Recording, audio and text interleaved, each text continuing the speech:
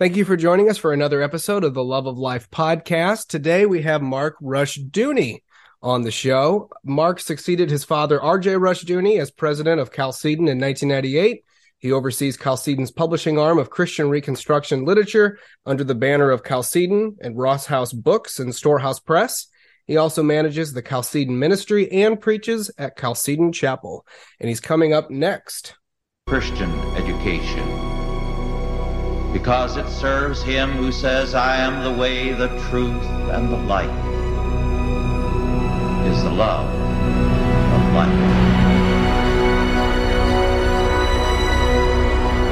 This is the Love of Life podcast, conversations with Jesse and Courtney.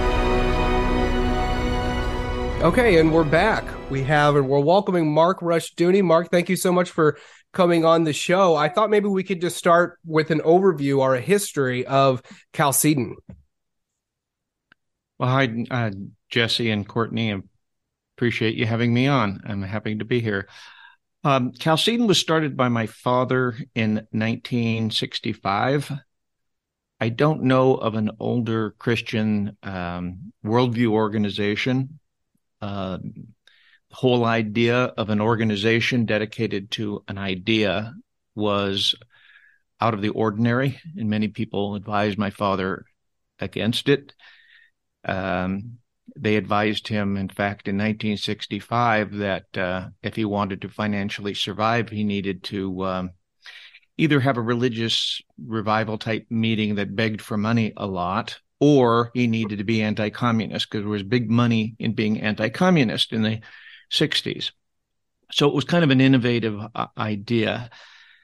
He wanted it, the idea of Chalcedon morphed over time because he was limited at what his budget with facilities he had. He thought at one time of perhaps starting a college or a study center of some kind. As it turned out, the opportunity that came to him was that people would support him so that he could write full time. And that's really how it began. Over the years, we've had different scholars on our staff, full-time or part-time. And so we've been able to propagate this idea. And my father had this idea that we needed to move away from fixing things to a more fundamental approach to changing things and advancing the kingdom of God. And you have to remember, 1965 was just months after the defeat of Barry Goldwater in the 1964 election. Conservatives were very disheartened. And if we go back a little before that, few people realize that John F. Kennedy was not a successful president in his lifetime. He had great opposition within his own party from the conservative Democrats, and they opposed his programs. He had trouble getting anything through Congress. And it was the belief of Barry Goldwater that if he opposed him, he could probably win the conservative Democrat vote, enough of it in the South to carry the South. He thought he could carry most of the country except probably New England, and that Kennedy would be limited to the electoral votes from New England and therefore lose. Now, all that changed when Kennedy died. He became a martyr. And now you had the vice president, Lyndon Johnson, who was a Texan, and Texas was a liberal state then. He was now the hero. And so being a Texan, the Southern vote gravitated towards Johnson, and the whole political climate changed. And so when Goldwater lost in a landslide loss in 1964, conservatives were just downhearted. Johnson was getting anything through Congress that he asked for. He started the war on poverty, which was basically just throwing money at things. And Congress was passing everything Johnson, and they kept invoking the name of Kennedy. So invoking the name of Kennedy as a martyr for the Democratic cause really advanced the political climate for the Democrats tremendously. And conservatives felt that they had been run over by a bus within a matter of a year or so from the time of Kennedy's assassination to the election of 1964. And so they were very downhearted. My father began in Southern California with a group of conservatives who were just totally disillusioned and really just they felt they'd gotten a kidney punch, and they were down and out for the count. And he was trying to move them a bit away from seeing the necessary changes as political to more fundamental and a religious change that was necessary in people. And he said the fault was largely the fact that we've lost our Christian faith, and America was changing, and it was going to continue to change, he said, until America returned to its Christian roots. And that all the problems that we were having, which seem small now in retrospect, but he saw them moving more to what we have today. He says, we're heading towards a systemic failure. He said, we were still living in the aftermath of the intellectual aftermath of the Enlightenment. And so things were failing. And again, if you go back to the 60s, when I was, Chalcedon started when I was 11. And in the 60s, you still had the space race. You had what was called at the time the cult of science. Science was going to solve all of our problems.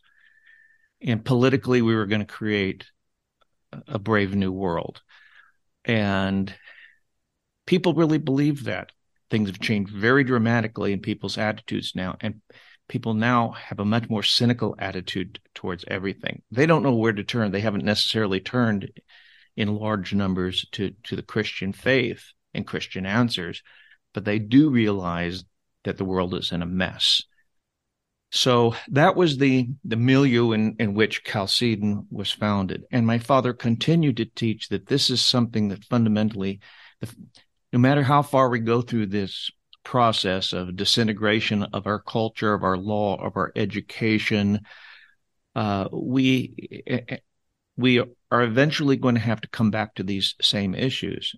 And ultimately, the hope is in doing things God's way, more sake. He didn't depreciate the necessity of justification, but he said, we have to see why we have problems.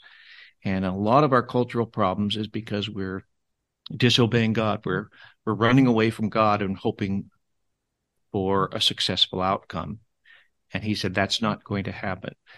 So he was looking at the big picture, what needs to happen going down the road. And he coined a term for it early on. It was Christian Reconstruction.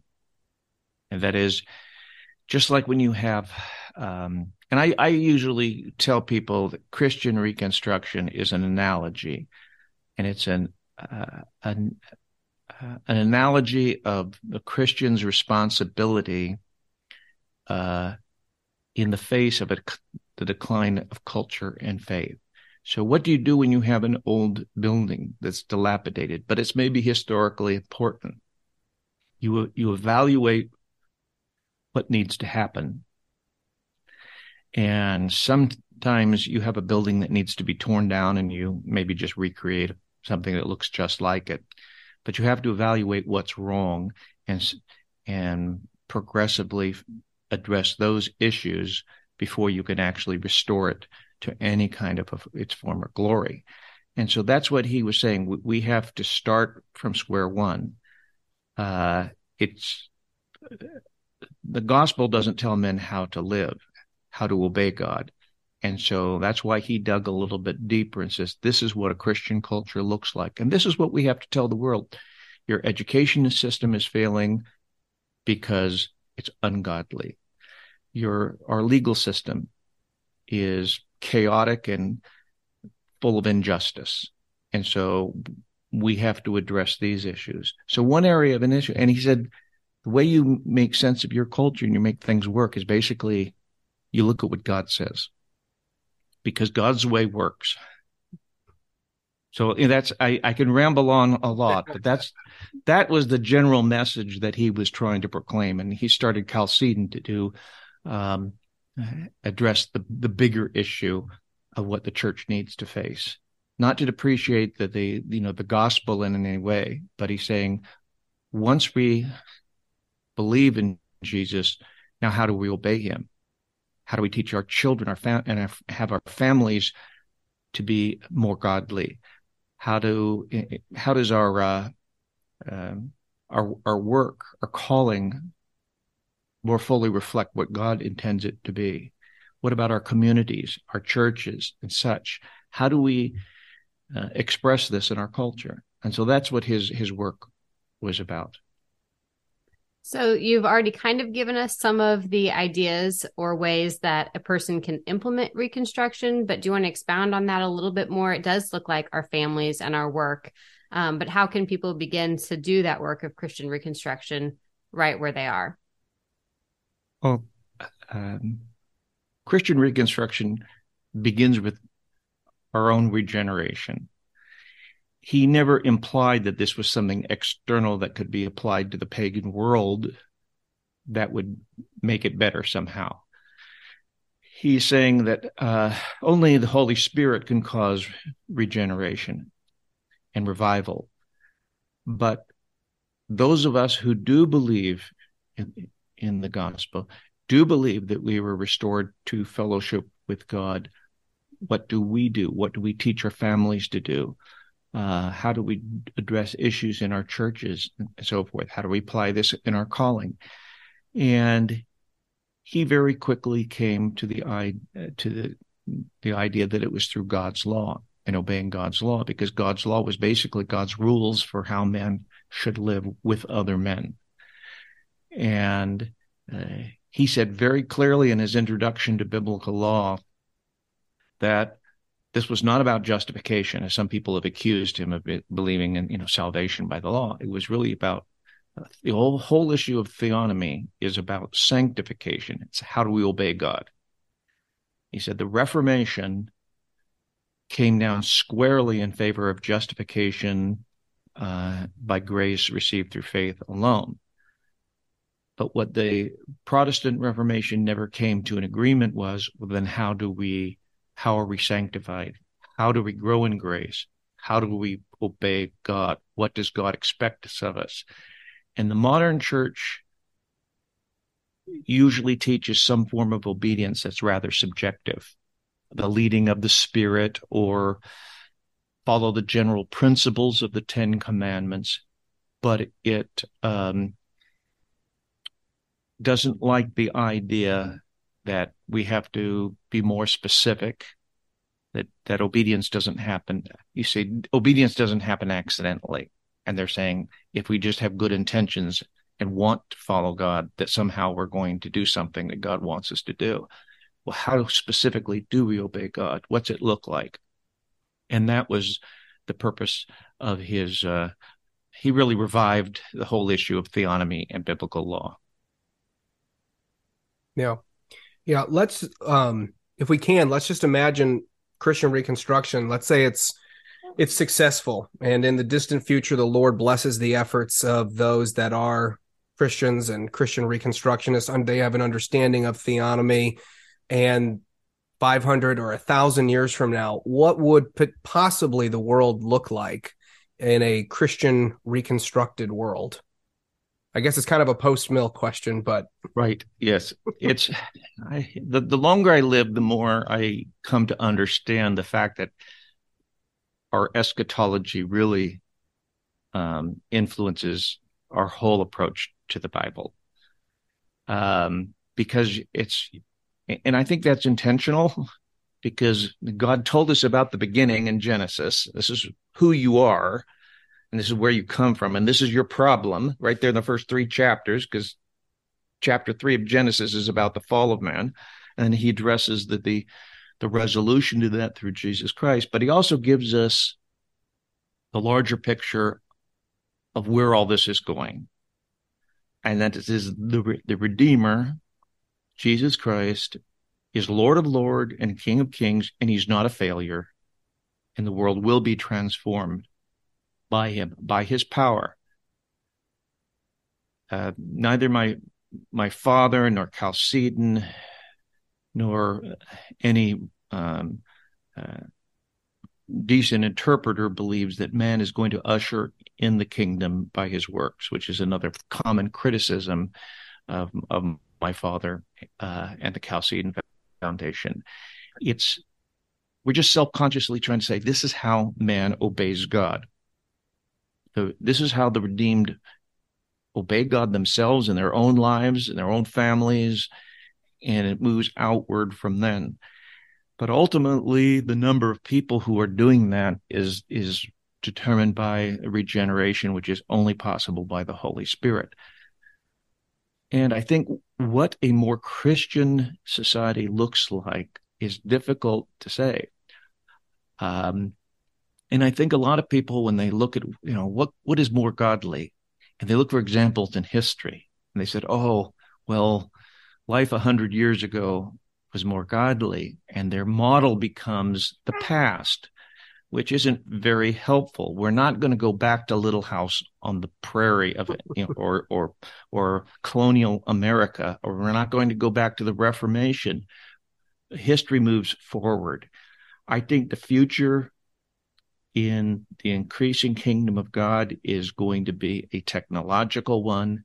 I think it's going to be one where science, good science, has done a lot of very good things. So, and very interesting things I can't even imagine. I mean, I've grown up through the whole computer era, and so the things that we didn't even imagine were possible, or just science fiction when I was a child, are now commonplace. And I think it's hard for us to even imagine the world that might be. If you add to, and that's just technology, medicine, and such.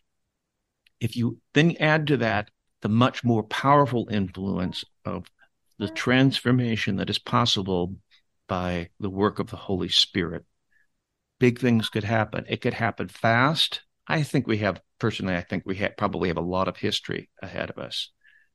But I think one thing that has to change is the attitude of Christians, because I don't think we're going to see a tremendous amount of progress if the church just keeps debating God's law, and do we really have to obey this? I mean, that's a sign of stagnation. That's a sign that things aren't moving very fast. So it's very different than I'm 69 years old. It's very different than when I was young. The church has a very different complexion to it now than it did then. These ideas are more prevalent. They don't dominate by any sense. They aren't the prevalent ideas, but they've gained more traction. I think you have a lot more very faithful people who are oriented towards a covenantal view of the family and saying that our faith is a long-term proposition. And it's very different than the sort of the escapist mentality that was very prevalent when I was a child. And even things like education. When some of my father's first books were on education, he started writing on the problems in public education in the late 50s. There were people in the church who thought that was just reprehensible, that he would in any way question the integrity of the public schools. The public schools were like mom and apple pie. They were an American institution. There was nothing wrong with them, and the church shouldn't be addressing such an unimportant topic. And now the atmosphere is different. Not too many people want to defend the public schools anymore. They might minimize how bad they are, but they don't tend to want to defend them like they were so inclined to. So progress is sometimes frustratingly slow, but there has been tremendous progress. For instance, and some things pop up that you don't expect. For instance, my father promoted public Christian education. He didn't really say how. And the early Christian school movement in the 60s, the revival, there were other like Lutheran schools and some other Christian schools programs before that, but the real blossoming of Christian schools happened in the 1960s, partially because of his writings. And the early models followed the public school method Right. because that's what people knew. Yeah. And unfortunately, that's a very expensive way to educate people. And the business plan was never thought out. And a lot of those Christian schools were started by a husband and wife in a church basement that they were allowed to use during the week for free. And many of them couldn't succeed. And then you got larger families that were dedicated to Christian education, and they came to realize we can't really afford to pay tuition. See, in other words, the business model of the Christian school was a difficult one to maintain. And out of the blue came homeschooling. Yep. And that surprised everybody about how fast it grew. Yeah. And people just didn't see it coming. And here in California, the what's his title called? The Superintendent of Public Instruction, state office. He decided he was going to clamp down on homeschooling. And he just stirred up a hornet's nest. He had no idea what he was getting into because, and this is 40 years ago, it turns out that there were a lot of liberals, a lot of New Age people into homeschooling. And he immediately blamed his subordinates for trying to control these homeschools and bring them under of course he did. State authority. And the funny postscript to that is he later went to prison because he was funneling state contracts to his wife's business. But things change in ways that we can't imagine. Nobody saw homeschooling coming, and it's not going away. And so it's hard for us to imagine what things might look like in 10 and 20 years. But I often, people are often discouraged about the evil that they see because we're attuned to seeing what's wrong. And if you believe in sin, then and you're conscious about your own need to rid yourself of sin, you see sin around you, and people see evil in the culture, and they sometimes become very discouraged. I say, well, look at what happened in the last 2,000 years. Jesus was only around for a month after his resurrection. And then he told the disciples, now it's up to you. You go spread this to all nations. I'm leaving. And he's gone. And they did. And most of them died martyrs' deaths because of it. But look at what we have now. There are more Christians alive today than ever before. The kingdom of God is bigger than it's ever been before. It's certainly not yet perfect, but it has grown. Okay, what's happened to the Roman Empire? Okay, what's happened to all the religions that were prominent in the Roman Empire? They're gone. And in my lifetime, we've come to realize the major extent to which Christianity has grown, for instance, in China. For a time, it had some freedom. Now it's been repressed again. But under the previous repression, Christianity was still growing in China. In recent years, we've also even found out that there are Christians in North Korea, perhaps the most difficult place to be a Christian in the world today. But they're there. And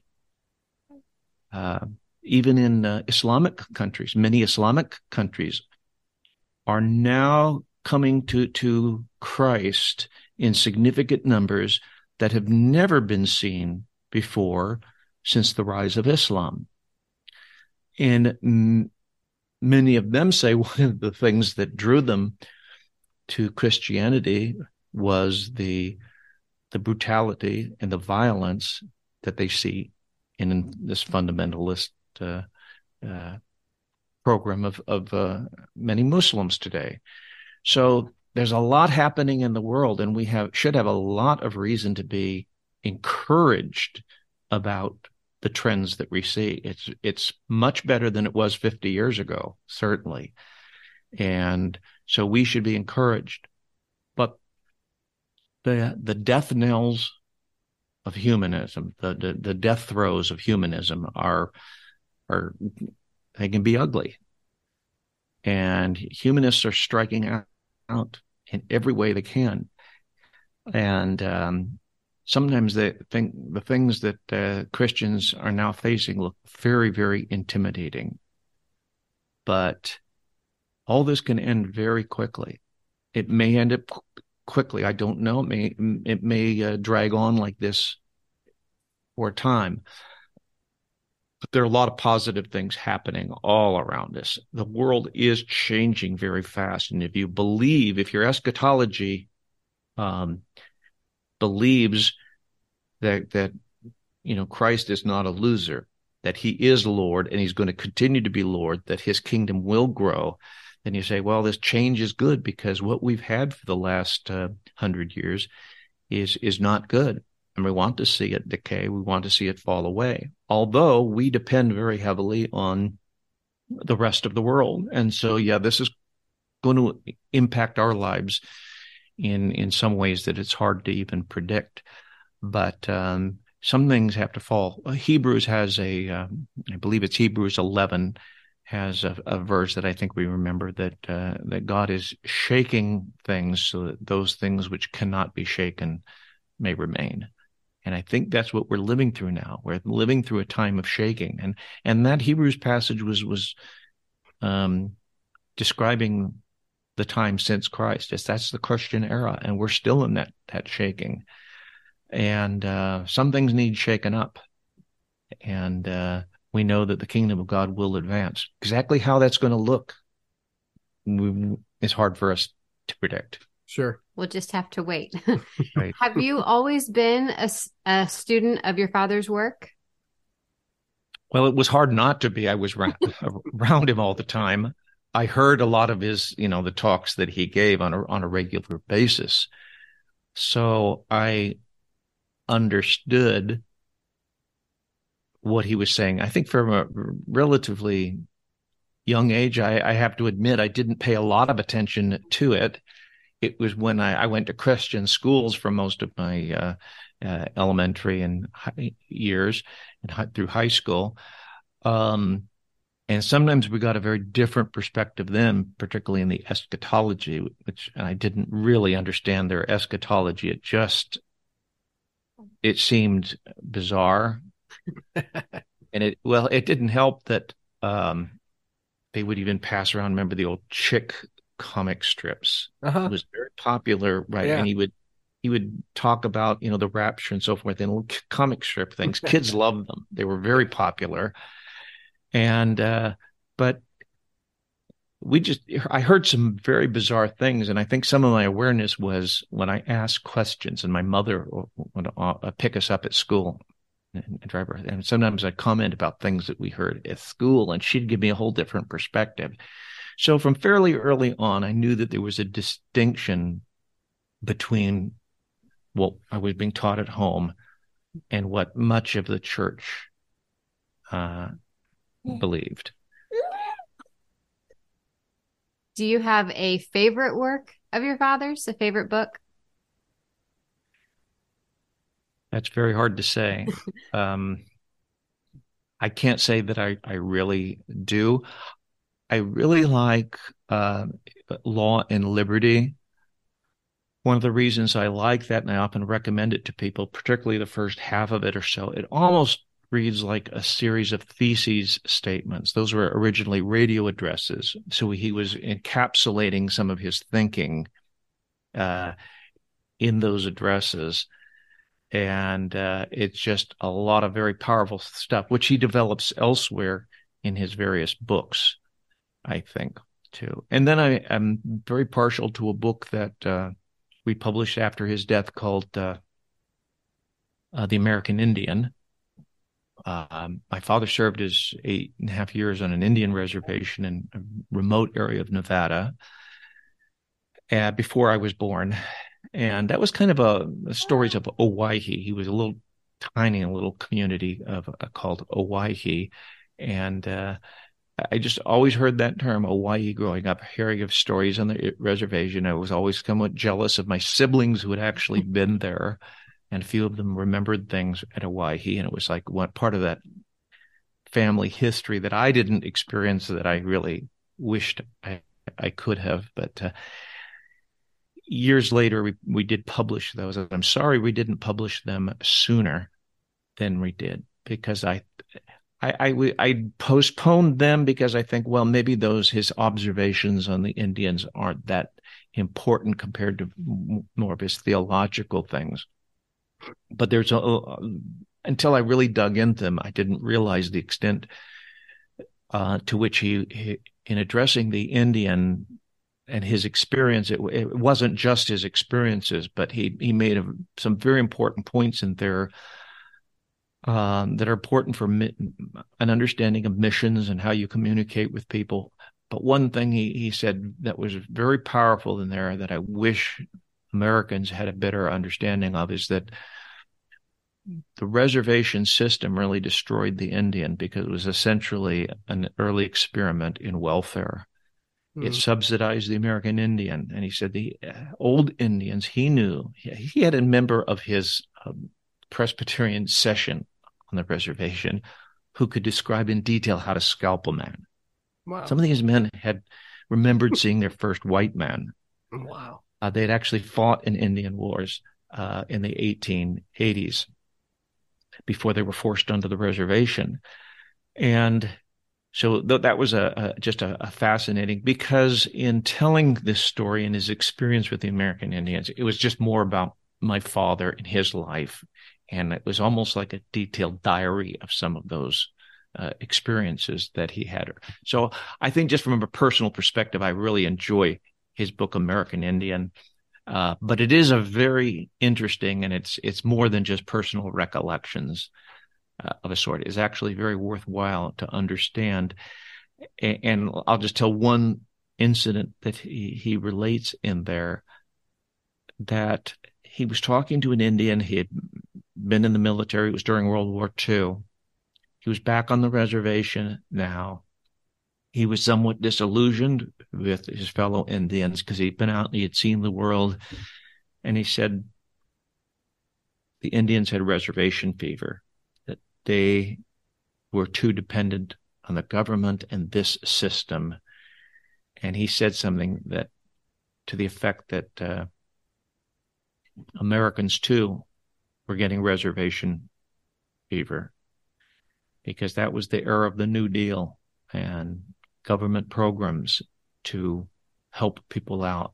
And he compared that to the reservation system. I think that's been a very prescient view of the future that's come to be very, very much. Wow. Well, if we could switch over to everyone's favorite topic, taxes, just for at least a brief moment.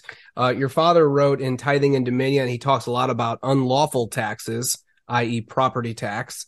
How should we as Christians understand taxes biblically, and what taxes are an overreach of the government? Well, my father felt that the only biblical tax that the Hebrews had was not including their tithe, which was not really a political tax. That was something it was a social tithe they gave to the Levites, and the Levites then gave a tenth of it. A lot of the social functions that we now depend on government on were actually done through the Levites. The only political tax was a very small, I forget the amount, I believe it was a talent or half a talent of silver, a relatively small amount of silver by today's standards. If you look at the value of silver today, that would be a very small amount that actually went to the political structure. So that was not only always held to, but that's what the Bible called for. And we know that Solomon enacted and others enacted much heavier taxes, and it ended up causing a split and Israel splitting off from Judah. But yes, So he believed that a biblical taxation would be very low. He once referred to him as a Christian, something of a Christian libertarian. He believed that a biblical government would be very small. Now, in today's climate, I don't like to use the term libertarian because people then misunderstand it, because a problem with modern political libertarianism is it's a view of man is supreme in libertarianism, and it's the authority of man that dictates the government rather than the authority of God. So it has a very different view of authority than Christianity. But he believed that a legitimate government would be a very small government. And I think if we lived in terms of biblical law, family would be very prominent. Private associations would have a very prominent part in our lives. And this was once true in America. It's really been since the end of the Civil War, when the federal government became very powerful and very controlling, and then the Federal Reserve System allowed the government to control the money. Whenever the government controls the banking, it can create its own wealth, and that's what the government now does through the Federal Reserve. Most of the power of the federal government comes from the fact that they can create money at will. And just like a counterfeiter can live the high life because he's taking something of no value and forcing people to take it in exchange for something of value. And that's what the government has been doing. And that's the reason for the power. And that's why he did talk a fair amount about inflation. And inflations usually end up bad for the inflating government. And that's something to look forward to in the future. How does our nearly worthless money, and we thought it was bad 20, 30 years ago, but it's even worth far less today. I mean, in terms of the gold dollar, it's down to a penny or two compared to what the gold dollar would buy. When people refuse the government's money, it loses its power. And in the long term, I think that's a good thing to look forward to. It may be in our lifetime. We don't know. But something has to break. And I think the power that governments, not just the U.S. government, but all governments now exercise is a very damaging thing for freedom. Americans used to be very, very sensitive to the issue of personal liberty, and they're not anymore. And something needs to shake their confidence that the government's going to fix things. And I think if the government's money is worthless, that's going to just completely destroy any confidence people have in the government. So again, when things fall apart, something is going to come from that. And it may be a very difficult transition. Some people may be ruined. It's not going to be fun times to live through when things collapse, but it's necessary. Would you say the digital dollar is probably on the horizon then, if our fiat currency as we know it now really does collapse? I'm not an expert in digital currency. I am very, very wary of it because I believe in hard currency, and I believe the value of this money is subject to manipulation, whereas hard money is not. And I think after the collapse of paper money, any artificial standard, including something that's digital, is, I think, very problematic. So I don't have high hopes for digital currency. How does tithing affect government power and taxation? Well, tithing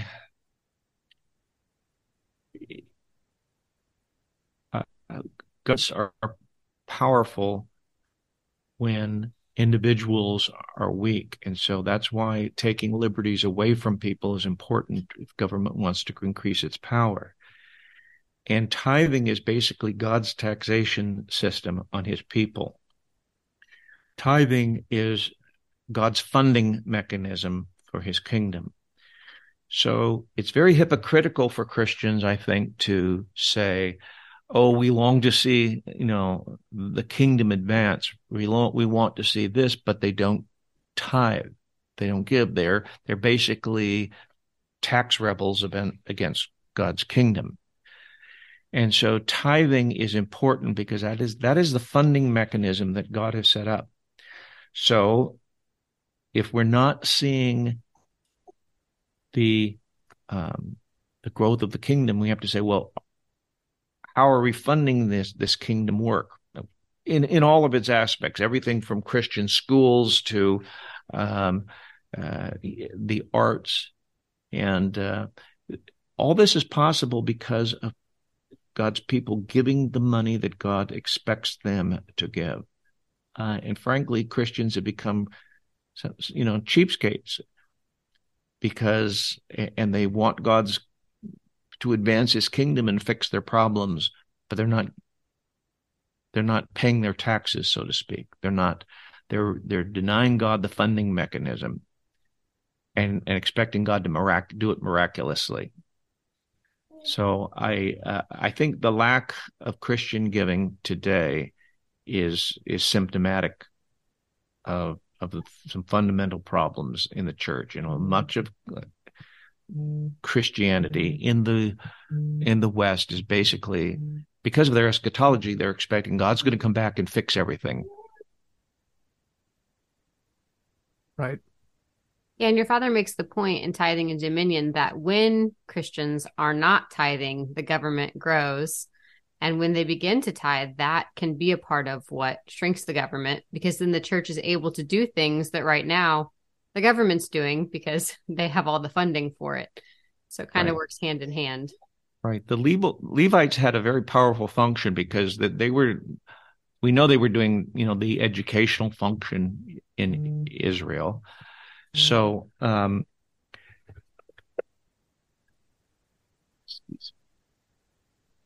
apologize for that phone vibrating. I'm sorry. Levites. You were saying? The Levites had a powerful system. Yes, the Levites had a very powerful role, very influential. We know they not only did things and they trained the musicians for the temple worship, but they had a lot of the social welfare functions. The charitable functions were done by the Levites. And so that wasn't a function of the government. And for most of Western history, government did not try to perform those functions. It's a fairly new thing that government does as much as it does. And part of the reasons it can do that, it says, well, money is no object. We'll just create more of these. It's not really paper money anymore. It's just digits on a computer. We couldn't possibly print all the dollars that are circulating digitally today. So fiat money, government created by the decree of the government, is the funding mechanism for the tyranny that now marks governments throughout the world. Yeah.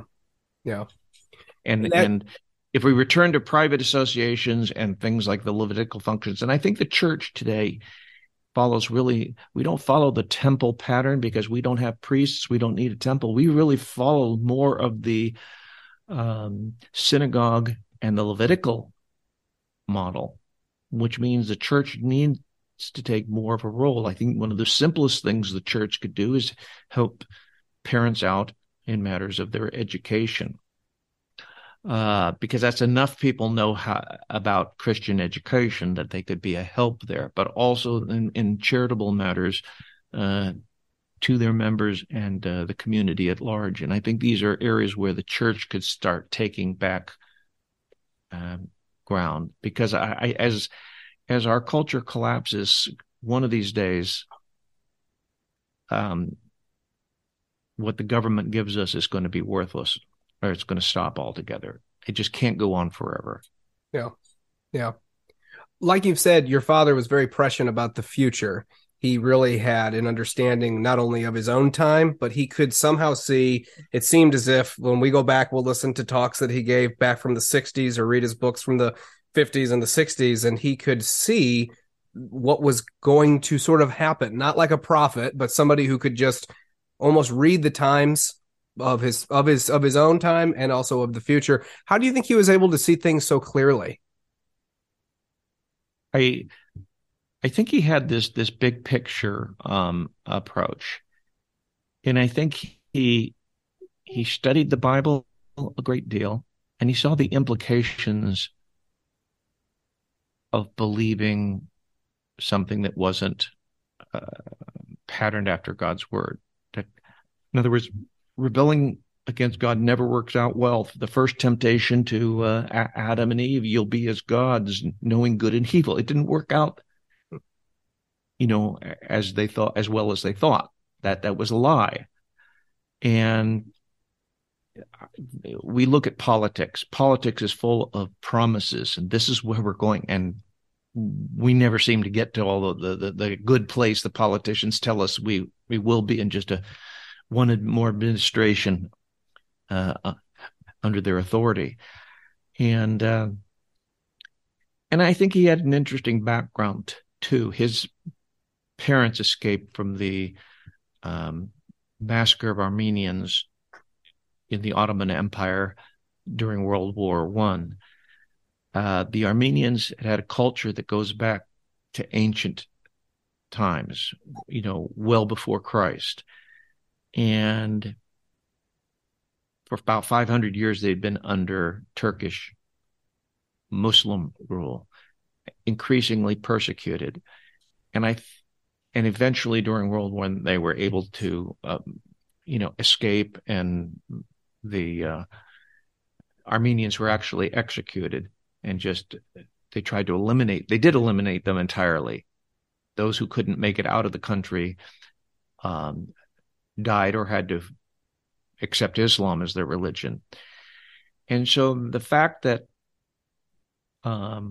he saw that growth of paganism and where it leads to, and in opposition to Christianity, he realized that there was that there's no such thing as secularism. It's something is Christian or it's not Christian, and therefore had to take a stand in terms of Christian faith and action, and that the consequences of rebelling against God were going to systemically cause things to get worse and worse. You never get to that promised land such as politicians often offer. Communism, classic example of offering a finish line that's going to be a new, beautiful world that never happens. All that you get is the brutality and repression of communism. And I think he saw that the world of humanism was coming to that end. And I think our world has gotten a lot uglier in recent years, and I think that's becoming more and more apparent. But it's not good enough just to say, oh, we knew it would end badly for them.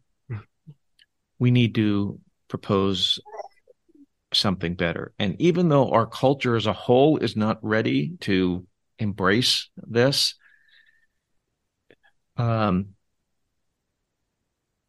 it's still the only answer. Public education is not going to get any better. And so what did people do? They abandoned it and came up with alternatives. And I think one of perhaps the most positive thing in the last 50 years in the West has been the growth of Christian education. It's created a new base, not a massive one, but a large one from which good things are going to happen. And I think likewise, we need to go into one area after another. We've done more in the area of Christian education. Some areas it's very difficult to get into. The justice system it's hard to get in there bit by bit if you don't control it. It's difficult to control the courts, but there have been efforts. to train Christian lawyers and even Christian law schools. So there's some positive things happening. And I think we should be encouraged by a lot of what's happening. Yeah. Do you have any favorite illustrations or stories that your father used? Well, he wasn't too much for storytelling, right, in his formal presentations, but there are passages from the Bible that he regularly brought up because he thought they were important for people to understand.